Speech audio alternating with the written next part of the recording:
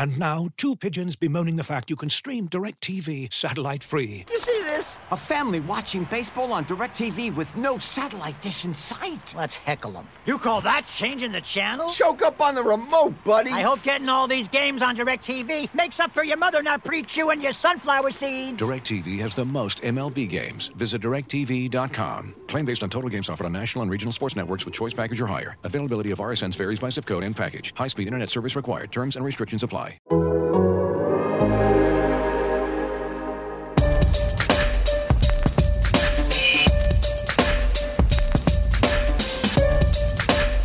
right, everybody working up. Everybody's working. With that, time's yours.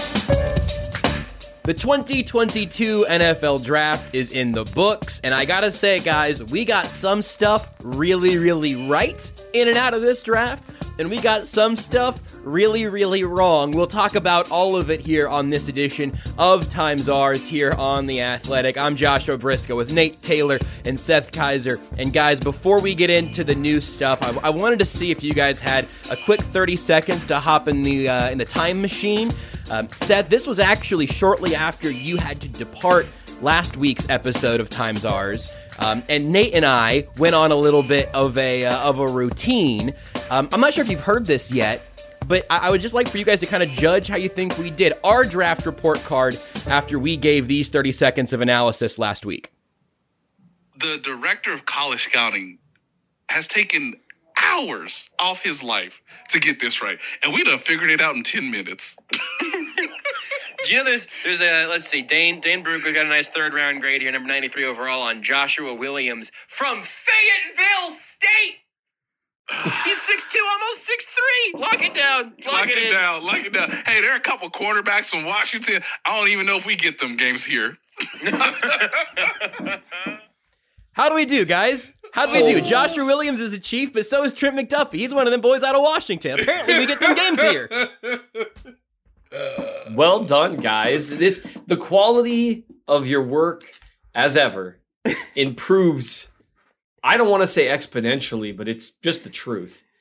With the minute that I hang up the phone, the minute I'm gone, you guys just turn into savants. Then I come on and we talk about Nicolas Cage movies for 10 minutes. There's value everywhere across the board, guys.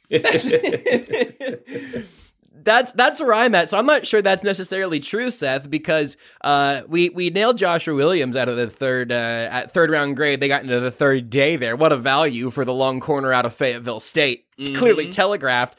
But I don't know of the three of us who was most surprised to hear Trent McDuffie cornerback Washington. They got us on the first night, Josh. Which part of that surprised you the most, Nate? Well, let's give everybody a refresher. So this is Thursday. I'm super excited for the draft. When the Detroit Lions traded up at 12, I was like, they not about to take a quarterback, right?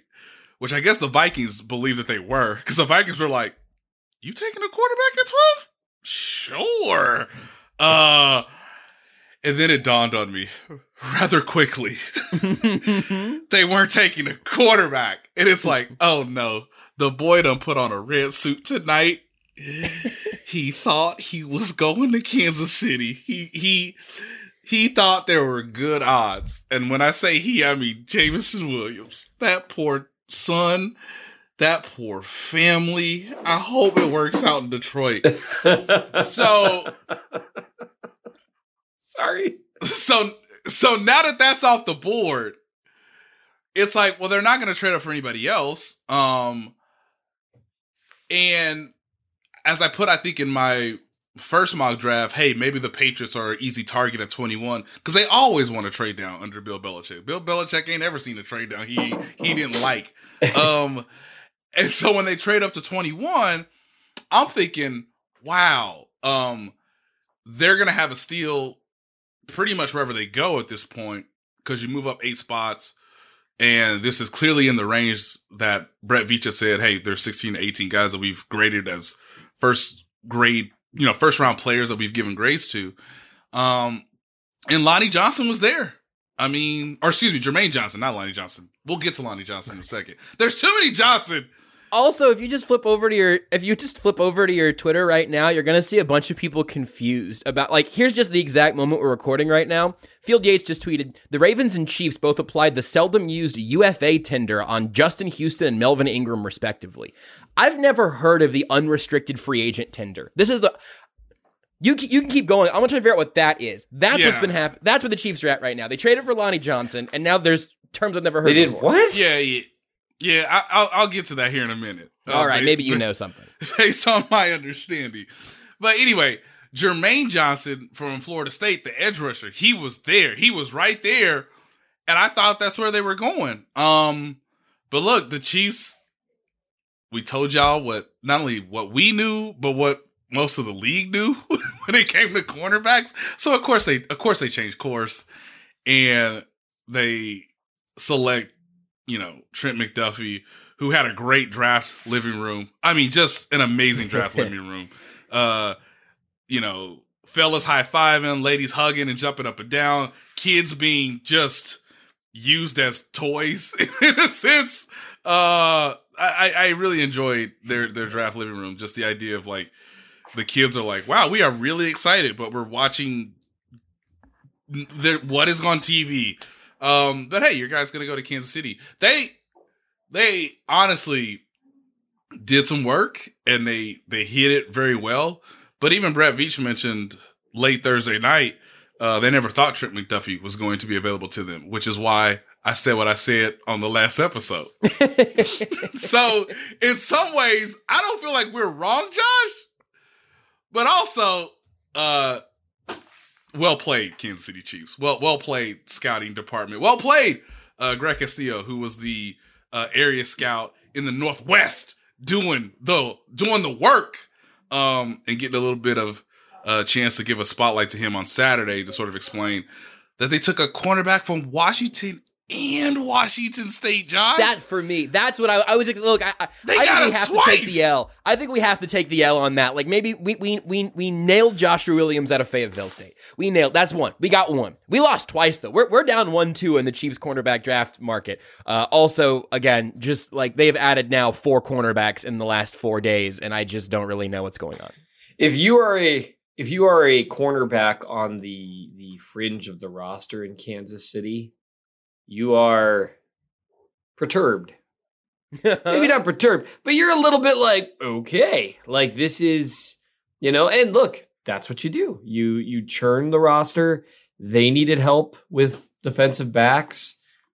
I get it, but man, I'd be nervous. That's a lot of defensive backs in one off season. I mean, it's 5 in the draft, right? 1, 2, 3. Total defensive backs, yeah. So yes, total defensive backs. It's Trent McDuffie in the first. It's Brian Cook at 62 after they took Sky You can't Moore wait to talk about Sky Moore. I want to talk about Sky Moore so bad. Yeah. And then Joshua Williams and Jalen Watson and Najee Johnson, and they just traded for Lonnie Johnson. Najee Johnson is an amazing name. I don't have a lot to add. You haven't gotten there yet. That Marshall All-22 is probably tough to find. Yeah, I'm looking around. We'll see. Although I don't know if anyone wants me to actually break down, draftees, because I dropped the George Karlaftis film review, and it was 1 minute after the Justin Ross information came out, and so I'm like posting, hey, here's the first round pick. And I was like, could you please do? What about Justin Ross? Who cares about the first round pick? Let's talk about this undrafted free agent. I'm like, guys. So anyway, it's been a day. Fast. It's moving fast. Like, here's just to close the loop really quick on what I just threw out there and dropped the people's laps on the Melvin Ingram and also Justin Houston thing for the Ravens. Yeah, please. Field Yates said this means that if Houston or Ingram signs with a new team before July 22nd or the first day of training camp, whichever is later, they would count towards the compensatory formula. If they don't sign by them, Baltimore and KC have exclusive negotiating rights. So we all have been kind of saying maybe Melvin Ingram's just waiting for camp to get going a little bit. If he does now, it sounds like the Chiefs also think that might be what's going on here. Yeah, because no, that's exactly what's going on here. Yeah, this has become the worst kept secret in the league. If Melvin Ingram is not a Chief in 2022, I would be shocked at this point. And if he signed a minute before like late July, I would also be shocked. It's hot. Man, I was melting the first training camp I attended, and I was just sitting there. Okay, so enough of that. I just wanted to close the loop because that was something that I was confused by. You have something you want to add there, Nate? Yeah. Let me add a few things. This creates a deadline, which means the Miami Dolphins, who gave this man a free flight and a free hotel room, brought him down a couple weeks ago as just a little pre-draft, appetizer. Hey, why don't you come on down? You can get a little beach life. Come and see the facility. Hey, talk to Coach Mike McDaniel. Hey, just give him a little chat. Let's see what's going on, How much the Chiefs offering you right now? All right, hey, if you need us to bump it up, hell, we'll play the role. We'll play the game. But hey, if it don't go right after the draft, come holler at us. The Chiefs, of course, saw this coming a mile away. And we're like, well, hey, man, if you're going to play it like that, that's fine. That's fine. We know you work in the system. We know you want to be here. We know you liked playing an AFC Championship game where, you honestly should have went to the Super Bowl. Hey, by the way, you was the only guy that got a sack in that game. So, yeah, dog. Yeah. I mean, come on, man. Like, that's how you want to play it. Look, it's a business. We know you about that business. So, hey, man, let's just, when the draft is over, we're just going to have another phone call. He don't know this yet. But when we had that phone call, just, we're just going to put a deadline on it. And by the way, camp is on July 21st, man. So, this just the way it works, right? And we look forward to having you in St. Joseph, Missouri. We'll see you in St. Joe, Melvin. We will see you there. I have to imagine. Now, which team has more cap space right now? Does anybody know between the Chiefs and the Miami Dolphins? I actually don't know right now. This is the first time in a minute that not the Chiefs has not been the right answer by default. Correct. I'm going to look at it right here. Via Over the Cap, my trusted source, and the Dolphins have more money as of right now. Dolphins have around $19 million. Chiefs around 18. Yep, and of course, you'd have to put in the Chiefs play. Chiefs have way more draft picks. Yes, you have to. Yes, those are slotted. Yes, those are slotted salaries. So 10 versus however many the Dolphins have. I don't know that off the top of my head. Could be a little different, but it's negligible in essence. So there are a handful of Dolphins picks that I know for a fact that they do not have that may have ended up on another team in this conversation for a player who's not to be named today. Although he almost certainly will be when we talk about Sky Moore. Yep. How do you? Okay, sorry. I'm thinking out loud to myself, trying to figure out with the trades, figure out what picks turn into what players. Someone did that math already, right? Yes. Sweet. I got some of it.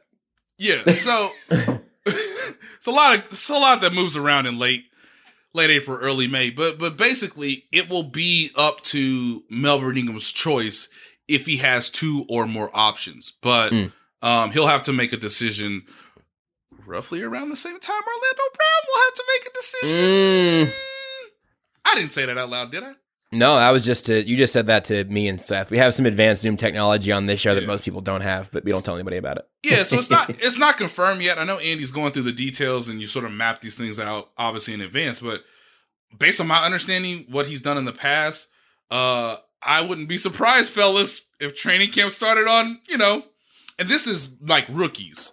So the rookies get to training camp first, then you do the veterans, and then you do the whole like, hey, full team's here, come watch us, practice. But I'm going to say the first day of the rookies being there, probably around July 21st, 22nd. And the veterans will be there, I believe, on July 21st or 25th, a Monday. Huh. You think that there's going to be a player who formerly wore number 24 that might not get to have number 24 again this year? At that point? Is that what you're leading us towards? Trent McDuffie wears number 24 now, allegedly. Allegedly. Well, that means Sky Moore. Sorry, no, I'm sorry. No, I got all that wrong. No, Sky Moore's wearing 24. Man, okay, I Right? was in favor of receivers changing numbers, and now I'm confused all the time. I've decided I'm afraid about Sky Moore wearing number 24. I've changed my mind about jersey numbers, and I just want wide receivers to start wearing numbers in the 80s again, because I don't understand. It's just too much. It's too much to follow. Yep. I just wanted single digits. I just wanted if he could have just worn number 2, Ronald Jones might have messed that whole business up. I don't know. I understand why you watching all 22 are going to be extremely annoyed as this progresses, though, Seth, because all of a sudden number 24 is up there on the outside. And you go, wait a second, what's happening here? I've never seen this before. Exactly, but it's still all fun, and honestly, I can't believe we have this much activity on the Monday following the draft.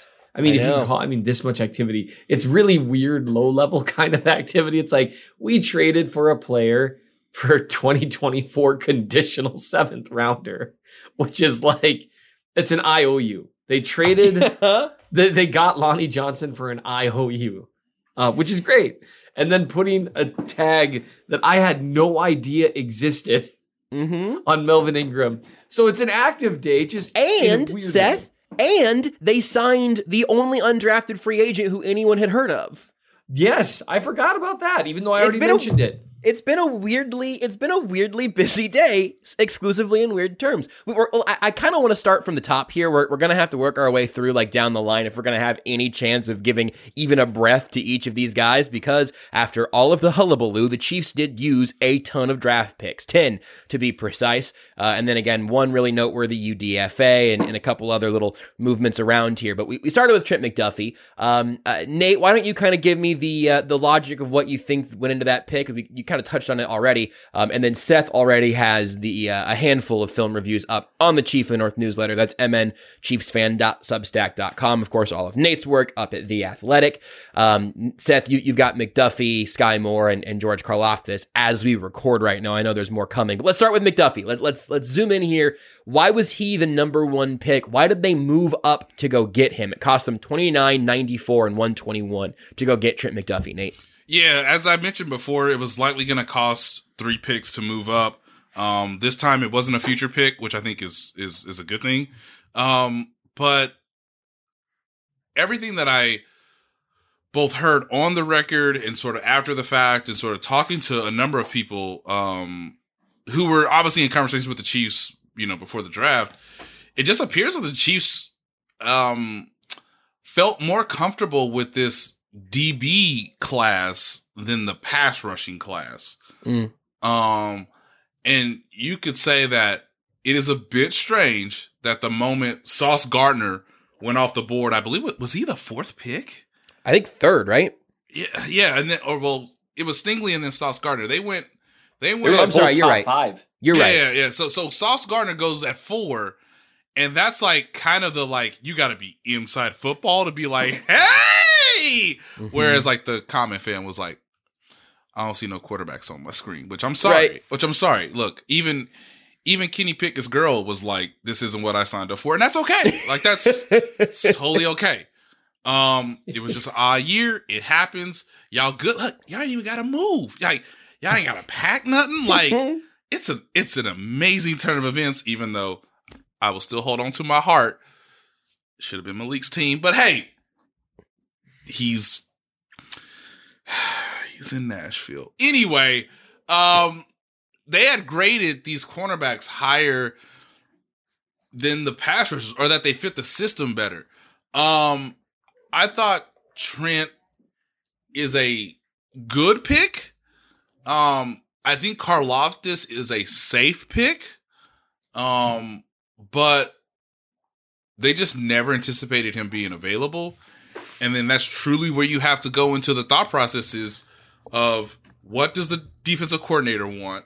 How have we all sort of come to a consensus of our own board? Like, let's remove, groupthink from the other, 31 teams. And yes, you could say 20, 20 spots went and he wasn't selected.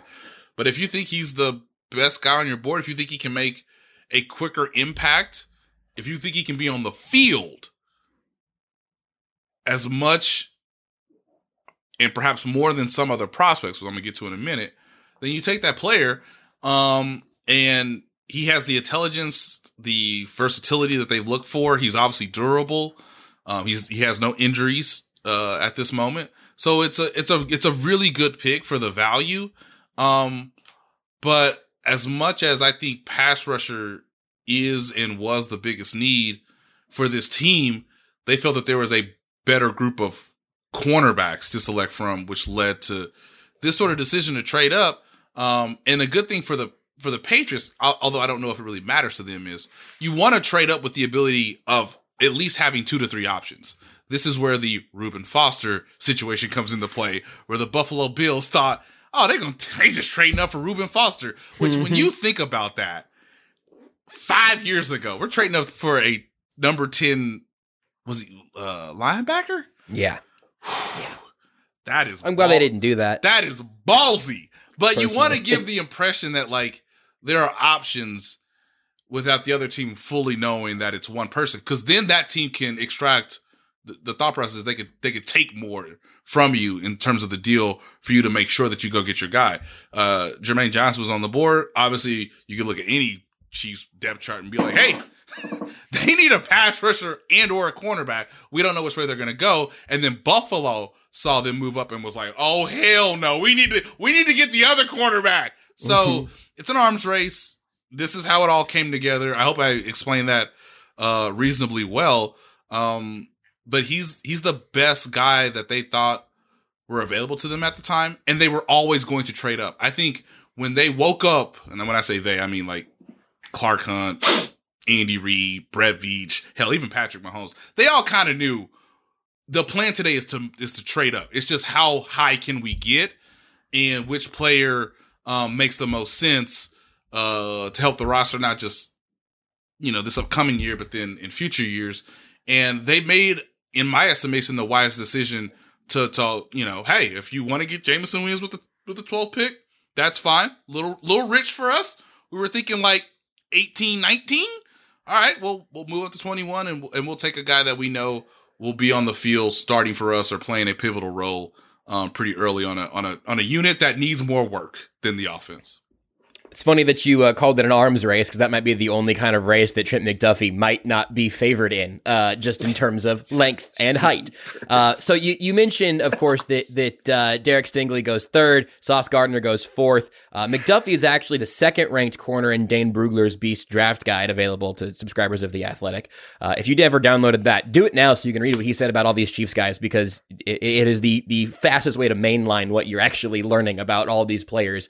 But he had McDuffie 2 there, and one of only 3 guys with true first-round grades. Andrew Booth Jr. fell just out of the first round. Keir Elam was still on the board whenever the Chiefs moved up there as well. So, it was just Gardner and Stingley that had gone. McDuffie was the 3rd corner off the board.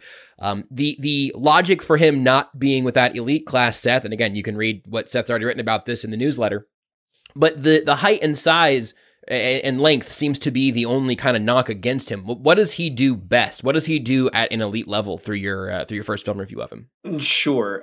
Normally when you call a cornerback a really smart player, you're talking about a guy that isn't very athletic. Yep. In the case of McDuffie, that's not true. He is both very smart and very athletic. And that's a rare combination. Most guys that rely on instincts, relied on reading routes well, and understanding receivers coming in and out of their zones, understanding, how they need to leverage their hips and their feet. Most of those guys have had to learn to do those things because they cannot turn and run with receivers. Like a Sean Smith type guy, although he's obviously a really big guy. But you learn how to win with what you have, right? McDuffie knows how to do all of those things, but he does it at a higher level than most guys because he's also a very good athlete. Really quick feet. Kendall Fuller-ish is. Thank you. I thought you'd like that, Nate. Now you only got one out of me. You got to sell me still. There's some Kendall Fuller-ish to his game in that he is quicker than he is fast, but he's still fast enough. It's not like he's slow. It's just he's exceptionally quick. Got really great feet. Guys just aren't open against him. People talk about, there's some questions about his ball skills, and that's worth noting. Is he the guy that's going to really, try to get a contested ball against Ja'Marr Chase? I would postulate that it wouldn't matter if he was 6'1". He's still probably going to lose that fight. That man's name is Travarius Ward. Yes, and he still lost that fight. And that's just not fair. That's just that in the mutant world of today's NFL receivers, you're gonna have a hard time finding guys who can win those battles, even the bigger corners. He is very, very good at diagnosing what's going on in front of him. Doesn't get moved by quarterbacks' eyes too frequently, at least at the college level where they're not as advanced at that. He doesn't get distracted by guys coming in and out of his zone. Doesn't get caught up in the muck when he's running, he's defending a crosser or wide receiver screen. Doesn't let that kind of almost downfield blocking get to him. He's just a really, really smart and really, really athletic player who also is not afraid to absolutely hammer guys on occasion, which is a theme we're going to be coming back to repeatedly as we talk about this draft. He hits hard, and he hits frequently for a corner. So that would be kind of a summary of the things he does really well. And I think that's where you would see Spagnuolo's interest in him, in that we've seen with some really physically talented corners, them struggling at times. L'Jarius Sneed last year, in the much bigger role he had to start the season, he struggled with some missed assignments, there's just a lot that Spagnuolo's asking of guys. And I think getting a guy that you think can handle it, Washington asks a lot of their corners mentally. I think you grab a guy like this who's also happens to be a plus athlete. That's kind of a rare combination. And I'm assuming that's what made him, I think he was like the last of the, we can play this guy this year and he'll be good guys that they had in the draft. I mean, there's other guys that are going to be good this year, right, in terms of guys you feel good about. And Steve Spagnuolo in 2019 at several moments told us, kind of behind the curtains, how much he admired, Kendall Fuller's ability to just do a lot of different assignments. Yep. And he played safety in the playoffs and had a pretty smooth transition, all things considering. They were kind of sprinkling him remind me if I'm right, Seth, but they were kind of sprinkling him in as a third rotational safety. Oh yeah. Who could after Thornhill got hurt. Yeah, this is even before Thornhill got hurt. Yep, that's true. Who could come down, play some nickel, what would help add to the confusion to the quarterback and the receivers as to what the exact cover scheme was, because I remember them doing it against the Broncos in the snow, and poor Drew Lock. Oh, that was so bad. Poor Drew Lock. And that was also Tyrann Seattle Mathieu. Seahawks franchise quarterback Drew Lock. Sorry. Seattle Seahawks, don't you dare do it at 6 or excuse me, at 9. Trade down. No, yeah, so and then of course the Thornhill injury happened, unfortunately, but Kendall, I remember being in the locker room after that game, after the season finale, and Kendall Fuller kind of basically understanding, yep, I know exactly what I'm doing now. Me and coach have kind of already talked about it. And, we basically get, a bye week to sort of, iron out some things. And yeah, he played safety for a championship team when he had very limited reps, for much of the season. So, it's funny that you put that together, Seth, because I had, I wish that would be something that I could have asked the coaching staff about, but it'll be something I asked Steve Spagnuolo later this month when OTAs kick off. But it's a great point, because you can see that he reads and sees the ball pretty well in coverage in college, and then usually he makes a pretty consistent play. The thing for me that stands out, and this kind of goes back to your point, Seth, of sometimes this sounds like something you say about a corner who can't actually get there. So I'm gonna amend something to this. It seems to me like Trent McDuffie is never in the wrong place / always in the right place. Not just because he's a film grinder or whatever, but that he also has the skills to get there. Right. And so that very much comes through in your breakdown here as well. So again, I would say people should check that out. The one thing though, that as I go through your piece and as I am trying to figure out if there's any reason that, or what is the reason that he ends up there at 21, you made this point as well, it's that being in the right place against Ja'Marr Chase doesn't matter. you can be in the right place against Ja'Marr Chase, and he might still make you look foolish because he's an alien. The good news is there aren't that many versions of him running around the NFL, but there are a handful. So do you get any pause? Again, if he was all of these things and also 6'7", he would have gone number one. But at 5'10" and change, how much pause does that give you? It doesn't give me much. I know the NFL has changed to an extent. But I mean, most of the best corners that I've seen in my lifetime, at least, and man, I don't know why I'm always clearing my throat anytime we talk. Allergy season, man, it's the worst. I'm barely holding on. Most of the best corners I've ever seen were not guys who were 6'1". You know, your Champ Baileys and foot speed, being willing and able to contest aggressively and having actual ball skills. That's going to mean a lot more than just a few inches of height or a couple extra inches of arm length. And so I think that it just doesn't bother me that much, in part because even though the NFL has changed to an extent, you're just not going to have that many situations where it's going to be just go route after go route after go route. And that can be, when you're facing the type of receiver that can beat you that way, that can be schemed around, right? I mean, right away in the AFC Championship during the first half when the Chiefs were just blitzing the Bengals, the first third down they had, they showed that Tyrann Mathieu was going to be playing in the box, and then they had him rotate deep, like right over the top of Ja'Marr Chase, where it was like, yeah, you can still bring it down because you're an alien, but you're going to have to do it between two guys every single time. And that's what you do with those aliens, because there's really not a corner in the league that's built to win those situations other than maybe one or two of them. And even then, it's very iffy. Jalen Ramsey got cooked. Jalen Ramsey did get cooked. It was on one snap, guys, not the whole game. One snap. Yeah. And so I would just say it's you summed that up really well. Like, if he were 6 feet and moved the exact same way he does now and showed that exact same level of understanding of the game, I bet you he would have been probably a top 10 pick. Mm-hmm. And it's hard for me to believe that inch and a half is really going to make the difference. Now, I say that as a guy who's 5'9.5", maybe 10 feet tall or 10 feet, maybe 5'10" on a good day. So maybe I'm just a little defensive of my fellow average sized brethren. No way that clip's going to get taken out of context. Seth Kaiser, size less important than technique. That's great, man. I appreciate you making this place a safe place for that. I will take. Is that where we break into the Roman ad right there? It's coming. It's coming later in the show. Yeah.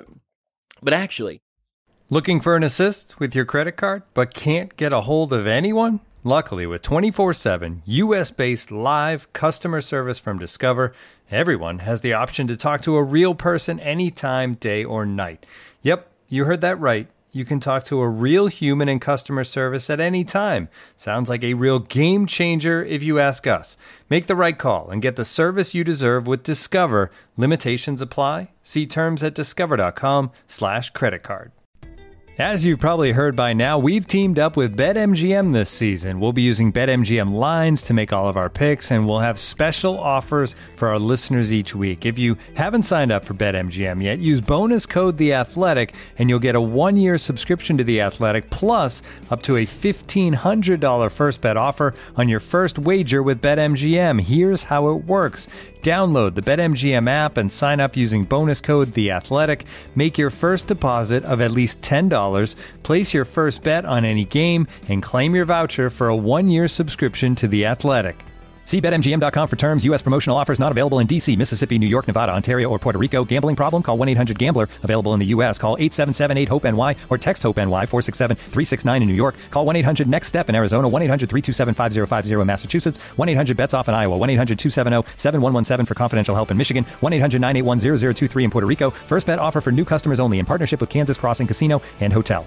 Don't forget, if you haven't signed up for BetMGM yet, use bonus code The Athletic, and you'll get a 1-year subscription to The Athletic, plus up to a $1,500 first bet offer on your first wager. And now, two pigeons bemoaning the fact you can stream DirecTV satellite-free. You see, this. A family watching baseball on DirecTV with no satellite dish in sight. Let's heckle them. You call that changing the channel? Choke up on the remote, buddy. I hope getting all these games on DirecTV makes up for your mother not pre-chewing your sunflower seeds. DirecTV has the most MLB games. Visit DirecTV.com. Claim based on total games offered on national and regional sports networks with choice package or higher. Availability of RSNs varies by zip code and package. High-speed internet service required. Terms and restrictions apply. When you need mealtime inspiration, it's worth shopping Kroger, where you'll find over 30,000 mouth-watering choices that excite your inner foodie. And no matter what tasty choice you make, you'll enjoy our everyday low prices, plus extra ways to save, like digital coupons worth over $600 each week. You can also save up to $1 off per gallon at the pump with fuel points. More savings and more inspiring flavors make shopping Kroger worth it every time. Kroger, fresh for everyone. Fuel restrictions apply. Let's go to George Karlaftis, because if we don't keep up a pretty good pace, we're going to get to Brian Cook and then realize the show's over. But at 30, the Chiefs did keep their original pick there. The edge board did fall interestingly. You mentioned earlier, Nate, that Jermaine Johnson fell way down the board, but ultimately he went 26 to the Jets. And there, I mean, it just sort of seemed like whenever you have a fall that precipitous, maybe there was a misunderstanding about where he actually fit on a lot of boards. But then at 30, they go George Karlaftis, the Greek defensive end out of Purdue. First thoughts there, Nate. You said it felt like a safe pick. What does that mean? It just means that he can play all three downs, and he's going to get chances to win in one-on-one opportunities. And I'm sure Seth has a lot more to dig into, but a guy that's gotten better throughout much of his college career. He's new to the sport, you could say, in some ways, because he started playing football as an 8th, 9th grader. Said he really wasn't good at it until about 10th grade. And, you know, I think there's a chance for him to use his bull rush to collapse the pocket when you have Chris Jones kind of doing the same from the interior, or at least wrecking the pocket. It's probably the word that Chiefs fans want to hear a lot this upcoming season. But he's a durable player. He played most of the snaps. He was a leader at Purdue. So it's safe because if you think of Jermaine Johnson as more of a speed guy, as more of a guy that might not hold up on first down or you know, setting the edge, and if you think he's, you know, maybe reached the peak of his athleticism, that's fine. All those things could be true. But if you think this kid over here is still growing, still learning in the sport, can still maybe reach another level, he's not as polished or as refined as Jermaine Johnson, then you're taking sort of a safe, low-risk gamble on a guy that can be productive in year one and can hopefully grow and continue to kind of be that ascending player in years 2 and years 3. But hey, they need somebody to start. They need somebody to play. They need somebody to not come off the field. Right. And the more I thought about that, the more it made sense to me, sort of after the pick, realizing, oh, Karlaftis does make a lot of sense. And he appears to be someone who, like Jermaine Johnson, is coachable, is a good character. So there's no real, you know, they picked this player because this player was different than that player. You can make your assumptions at other positions elsewhere.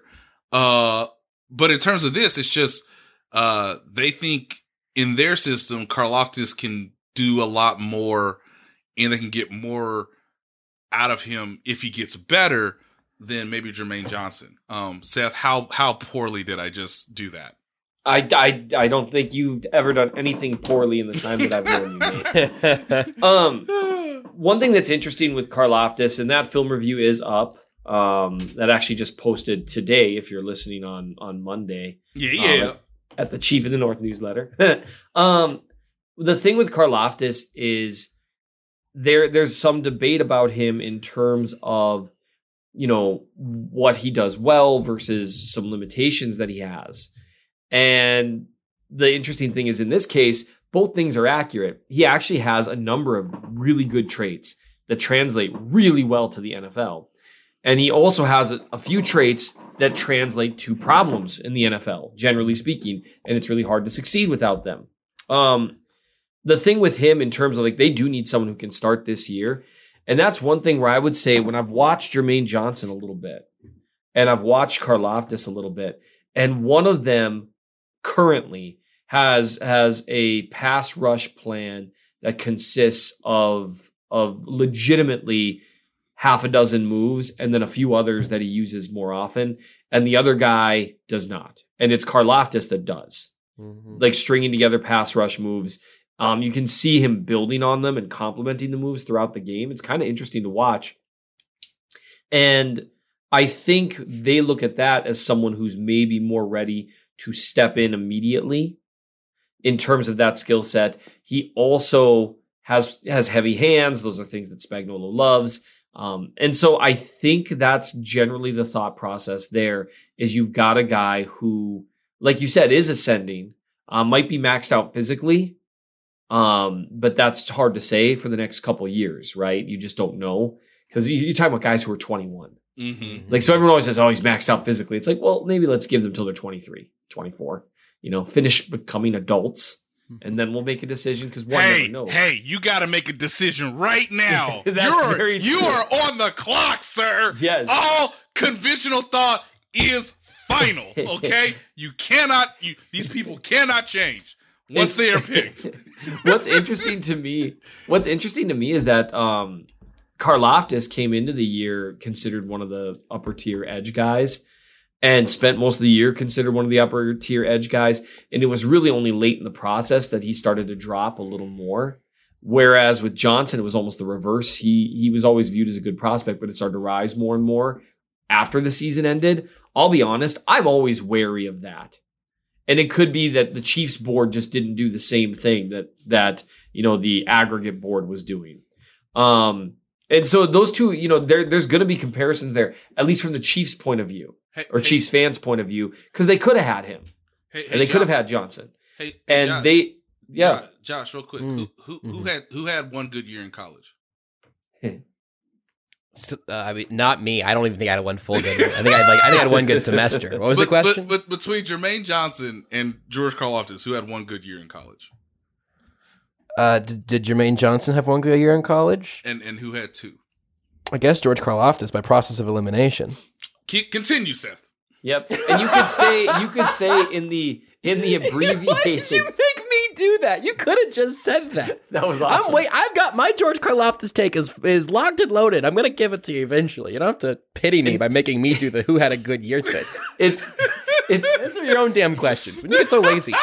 I enjoyed that. What a power move by Nate. Really I am the captain. So it is interesting. He also threw it to you at the beginning of the George Karlaftis conversation. I've just been sitting over here on my hands wondering if I still have a job. If you look at the COVID shortened year, Karlaftis was good there too, but that's like 2 or 3 games. Right. So he has been consistent, and I do think he just does a lot of things really well that should translate and did translate at the college level to a large number of wins and a large number of pressures, although not as many sacks as you'd want. And that's where, okay, is that because the talent around him wasn't very good? They weren't, which I'm not trying to, take a pot shot at Purdue. I don't think I'm surprising anyone there.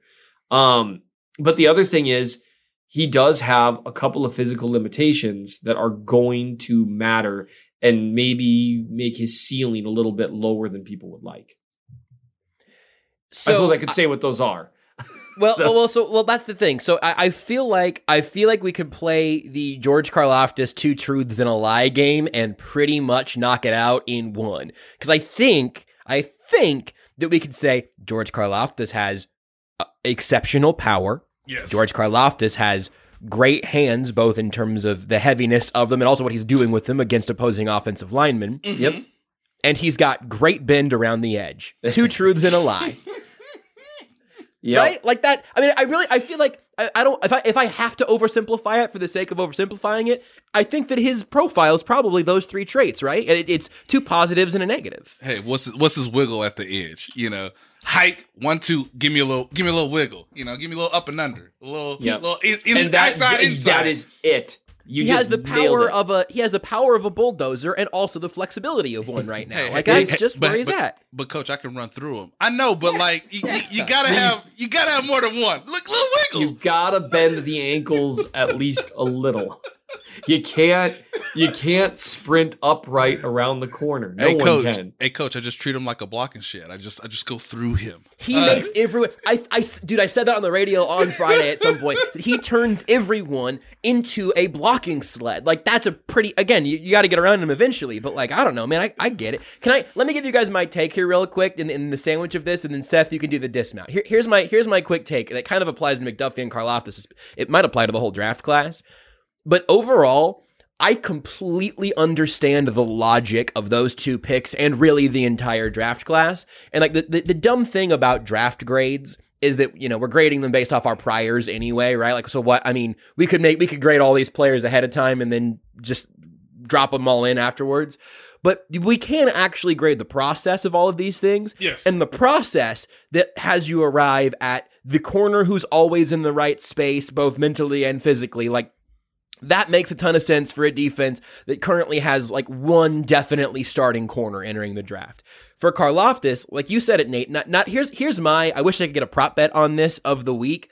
I would love to find somewhere that I could bet money that he leads defensive ends in snaps for the Chiefs this year. Maybe defensive linemen in snaps for the Chiefs. In fact, probably so, just because Chris Jones is an even bigger man in the middle of that defensive line. That cannot happen very likely, or that cannot be very likely very often for a late first round pick to step in. And like, I just don't know how often he's going to be off the field. And I assume that Frank Clark will be off the field for probably like 8 to 10 games, you know, or at least rotating through on a lesser level, just based off of what his time in Kansas City's looked like. And I feel like you would have to literally like chip off a chunk of George Karlaftis with like a marble carving hammer and spike to get him off of the field at any point, because he might be literally made out of marble. He hates coming off the field. Yep. Clearly. Yep. This is from Dane Brugler. Shout out to the Beast. He had such a good profile on him. His body is his temple. Yes. And he is religious about his training and nutrition to keep himself at peak condition. That's what I was right there. Parentheses, played 55.6 snaps per game in 2021. He never came off the field. And here's the crazy thing, and it's going to be different at the pro level. You cannot, it doesn't matter who you are, right? It's there's a lot of guys in the NFL that treat their body like temples. Even Joey Bosa gets tired because, you know, Patrick Mahomes, when he goes nuclear in an overtime game, you know, Coach, I need a breather. He's good. I need a breather. And that Orlando Brown guy you're trying to have me run around is friggin' massive. Like, this is hard. You like have me running around a tree every snap. It's so hard. But I would just say what was interesting with him that I noted is he got better as games went along. And he did not ever stop. Like, ever. It didn't matter if they were throwing a couple, you know, an extra chip his way, which was very frequent. He would very often beat the tackle and run right into a tight end. And he would just try to run over that tight end every time. And sometimes he would beat that tight end. And then he'd run into a running back and he would try to run over that running back. And it seems really exhausting to play that way. But he's clearly in great shape. He's definitely a guy you can see, again, he's physical. You can see they have an idea with what they're trying to do on defense. And they needed a guy like him that I think they expect can go out there and play 60% of the snaps this year and not come off the field too often. Let's say more like maybe 70, 75% of the snaps. Because the defensive ends, they rotate out, and that's fine. But they definitely need someone who can be a plus player in that department. And he looks like a guy, in theory, that can do it early. He's going to be one of the people to absolutely keep an eye on in preseason, because one of the few people you can learn something about in preseason are offensive linemen and defensive linemen, because you can't hide one-on-one matchups in preseason, and you can actually learn how they look against other pros. I am concerned about my ability to watch him during the preseason, honestly, Seth, because I'm concerned about my eye level.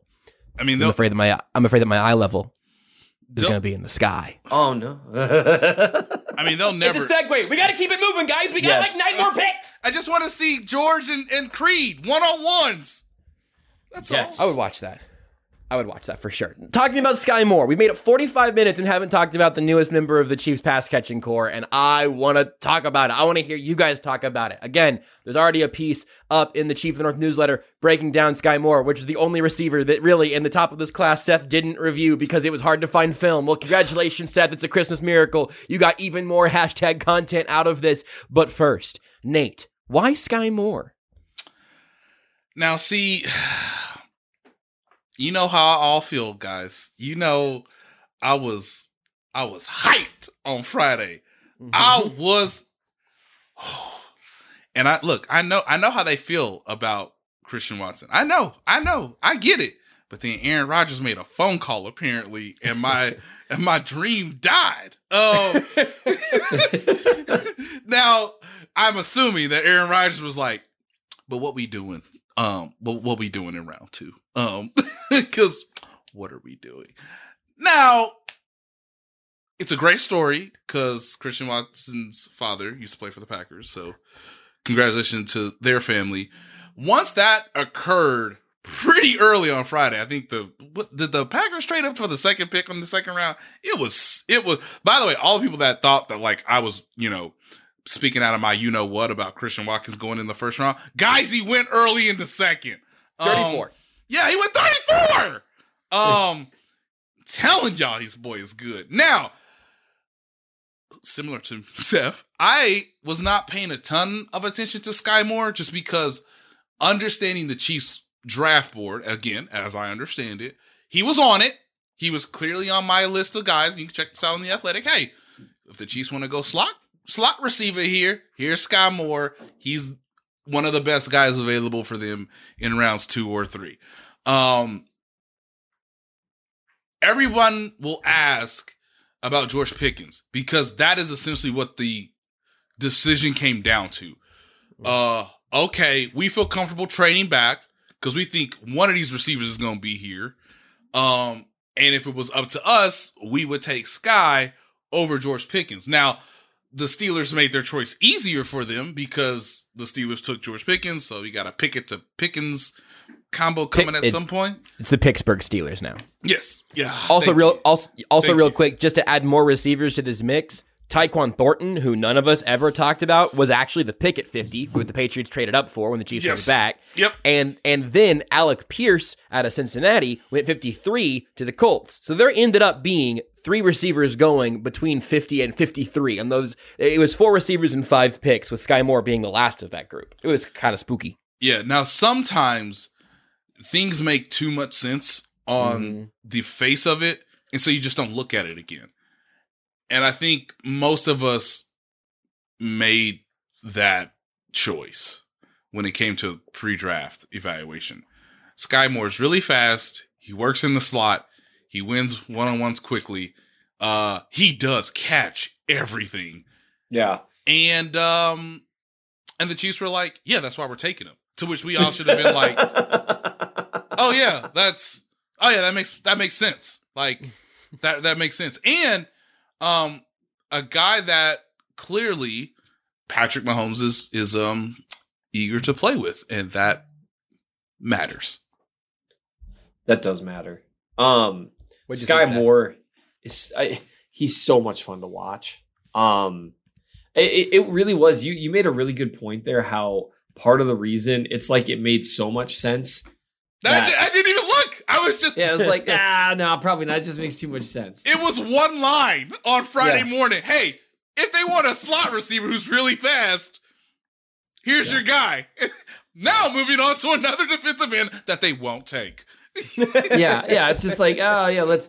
I knew it was going to happen too. I was like, I'm going to watch 13 wide receivers.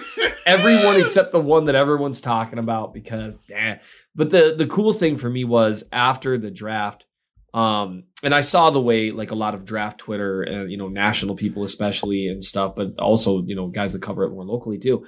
They were all really excited by the Sky Moore pick. And I kept hearing, it's just an unbelievable fit. Of course, Sky Moore is going to Kansas City. It was, I've told you guys, that delicious, like, they can't keep getting away with it. I love it. I love it so much. And there was some of that. And so I got a chance to watch him, and I would just start out by saying that pretty much the only negative thing you could really say about Sky Moore in terms of what he shows on tape is that he was playing against lower level competition, and who's to say if he'll be able to separate the same way against pros. Because if you're just going based solely on what his film looked like, he's really good at a lot of things. And really good, we talked about with Karlaftis about things that translate at the next level. He's really good at things that translate at the next level. Like, he has strong hands, really quick, gets really good releases at the line of scrimmage. Like, he might release better than any other player I watched in terms of getting quick separation right off the line.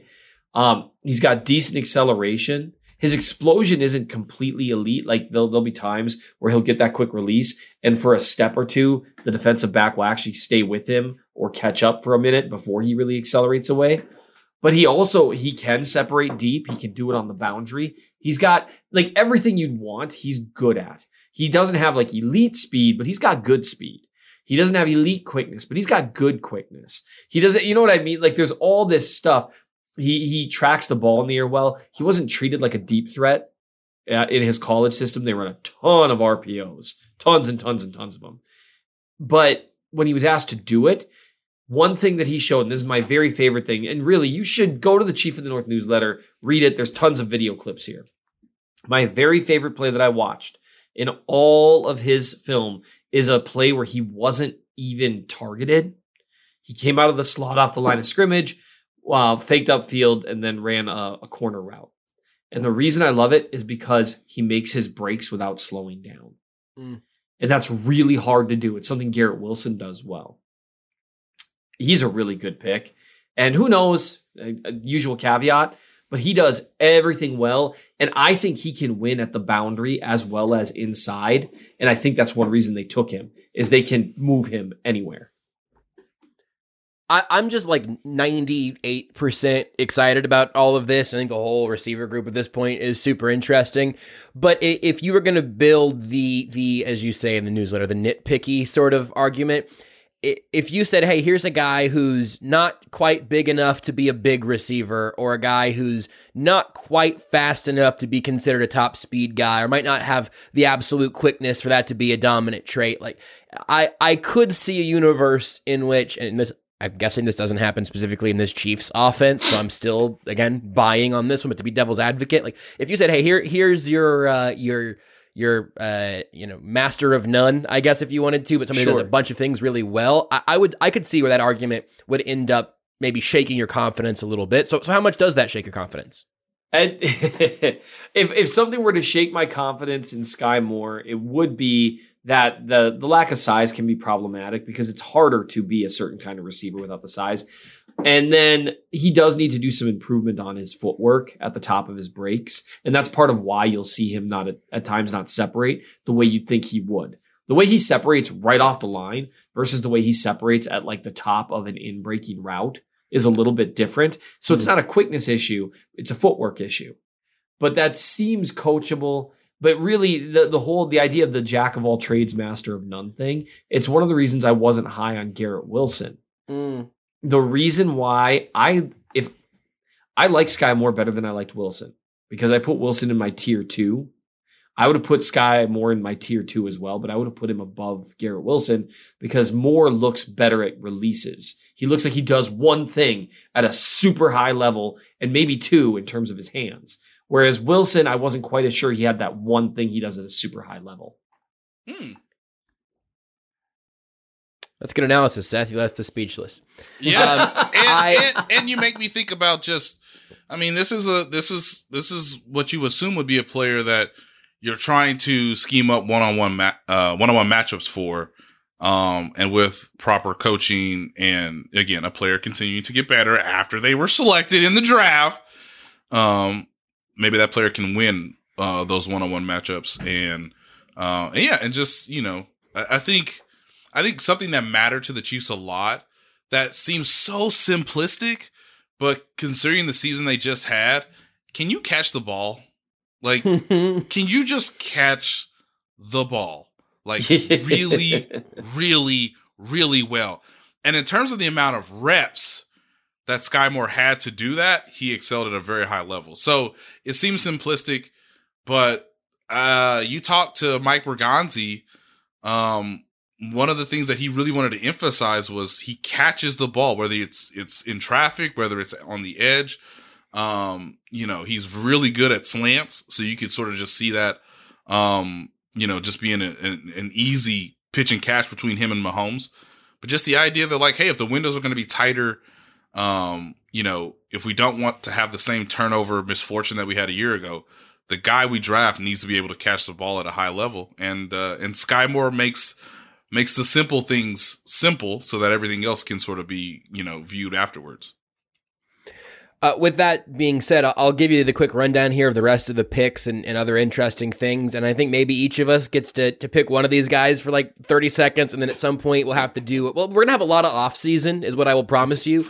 And I think all three of us are still kind of working through the rest of this draft class on a variety of levels. So we're about to run out of runway on this episode here today, but this will not be the last time that we talk about any of these guys. But if I float out Brian Cook, the safety out of Cincinnati, he went 62nd. Leo Chanel, linebacker out of Wisconsin, he went 103. Joshua Williams, the aforementioned corner out of Fayetteville State, went 135. Darian Kennard, the O-lineman out of Kentucky, he went 145. They traded back up after they got that pick when they moved back with the Sky Moore 50 to 54. And then Jalen Watson, corner out of Washington State. Isaiah Pacheco, running back out of Rutgers. Yeah! And Najee Johnson, the safety out of Marshall. That was your 4, 5, 7, 7, 7 down that list. And then they get Justin Ross today as an undrafted free agent. If I give you guys a chance to give me a minute on one of those, who would you guys pick? Isaiah Little Poppy Pacheco. Yes. Check him out. Do some time, kids. Google him. He runs a 4.37. Now, I don't know if that's going to be completely translatable, but he is swagged out running back taken in the 7th round, kids. If you can't root for this man, I don't know who you can root for. But Isaiah Lil Poppy Pacheco is out here to do what, Josh? He is willing to take another grown man's job. That was in the introductory Zoom call. He waited 0 seconds to turn that dial to 100. Whoa. Seconds. He said that? In the Zoom, he said, I am willing to take another grown man's job. Well, that'll make things awkward between him and Clyde. Although, I mean, look, they all know this is a business. Wait, be realistic, Seth. Clyde was a first-round pick. He's got to be good. 2 years, not over it. Woohoo! I don't think you can look. Clyde Edwards-Helaire is not to be trifled with in any way, shape, or form. But I'm here for the camp competition between Isaiah Pacheco, and I wrote this in like the updated depth chart piece, between him and Derek Gore, who was very good in limited reps last year, but he can't run a 4.37. I know I'm not allowed to talk about this one, but I'm gonna just say something. If Niall Davis had a little bit of vision, just something to think about, just a little bit. Now, not a ton, but a little bit. I remember thinking that Niall Davis had a little extra, like, I don't know, maybe like more pop, but that was because he was gear. That's because he was full up to speed on a kickoff return. Like every hit hits harder with 20 yards of steam. The Houston Texans kicked it off and found out. Yeah. But I would say Niall Davis, even when he took handoffs, he got to that gear quickly. He just didn't know where to go. Yeah. Like, and that's not, I'm not trying to be mean to him or anything like that. Much better at football than I will ever be at literally anything. But his vision was not pro caliber, which is why his body wasn't able to carry him through completely despite being a specimen. I love that. Okay, well, so you guys both tag team that one. You want to tag team on one more, Seth, you pick? Yes. I really want to talk about Brian Cook, Glass Eater, but I'm not going to. No, him and Leo Chanel, those dudes are crazy. Chanel, yeah. Those guys are crazy. Like, you don't want to talk about Death Row? Oh my goodness. Those guys, they are... If they make it onto the field, and you never know, with draft picks. If they do, the defense will have a different tone. Nick Bolton, Willie Gay, and Leo Chenal, because Bolton and Gay are physical dudes. They are working out right now somewhere. Mm-hmm. Right now, that's what they're doing. They are in the middle of maxing out their bench on their way to go, I don't know, hang some drywall and chop trees down with their face. Yeah. Anyway, I'm not going to talk about them. Okay. Darian Kennard. Okay, go ahead. He, they introduced him as a tackle. A lot of people thinking that he's going to be moved inside to guard. I don't think the Chiefs are going to try that right away. Plus, why? You have Trey Smith there. Yep. He's not taking Trey Smith's job. He's obviously not taking Joe Tooney's job. Kennard is a big dude, and he is really, really, really upper body strength, just really solid. And right tackle is a place that they are not set. I like Andrew Wiley, but he's not a high-level option there. He's a guy you can get through with for sure. He's also got this year, and then he's up for a new contract. Correct. Lucas Niang, great feet, athletic for his size, keeps getting hurt. That's unfortunate. Darian Kennard, if you go and even watch his worst game would have been against Georgia, because literally everyone's worst game was against Georgia because that defense was insane. He belonged out there with them. And that means he belonged out there with literally every one of those dudes was a future pro. The Chiefs always say, when it comes down to it, what do you put on tape? Yeah. And he put on some good tape. That was a really nice move getting him. We'll see how it goes. One never knows. But he fits in well with the group they're trying to form on offense.